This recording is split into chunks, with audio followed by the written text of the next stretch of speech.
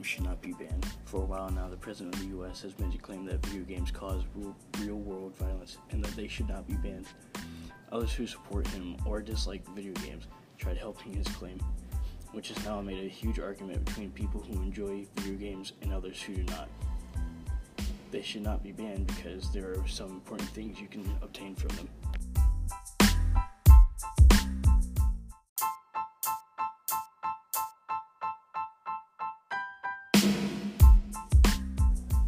For example, they can teach children or even adults new skills needed in life, such as survival skills, which anyone needs to be able to survive in case of emergency, such as becoming lost in the forest. Another important skill they can learn is speaking skills, which is needed for the future. For example, a job interview. A lot of video games, including puzzle games, can show people some educational skills. In puzzle games, it can teach people a lot about geometry or how things work.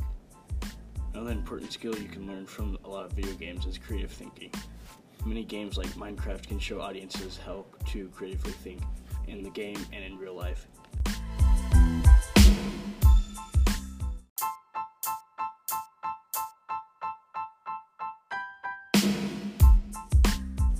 Video games should also not be banned because they can be enjoyable to all people. If video games were to be taken away, many people would probably become depressed, which could also lead to suicidal thoughts. For some people, video games are the only fun thing they have. That's why video games help cure depression.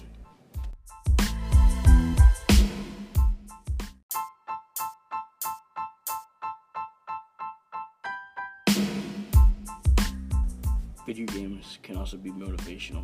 Many people have claimed that they have started exercising more, all because of some video games have motivated them to become more healthy.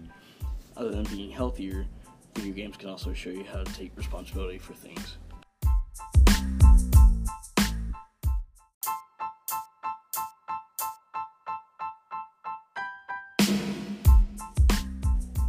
In all, video games should not be banned because there are many uses for it, from learning important skills needed in your life to keeping you entertained and help motivate you in making good choices.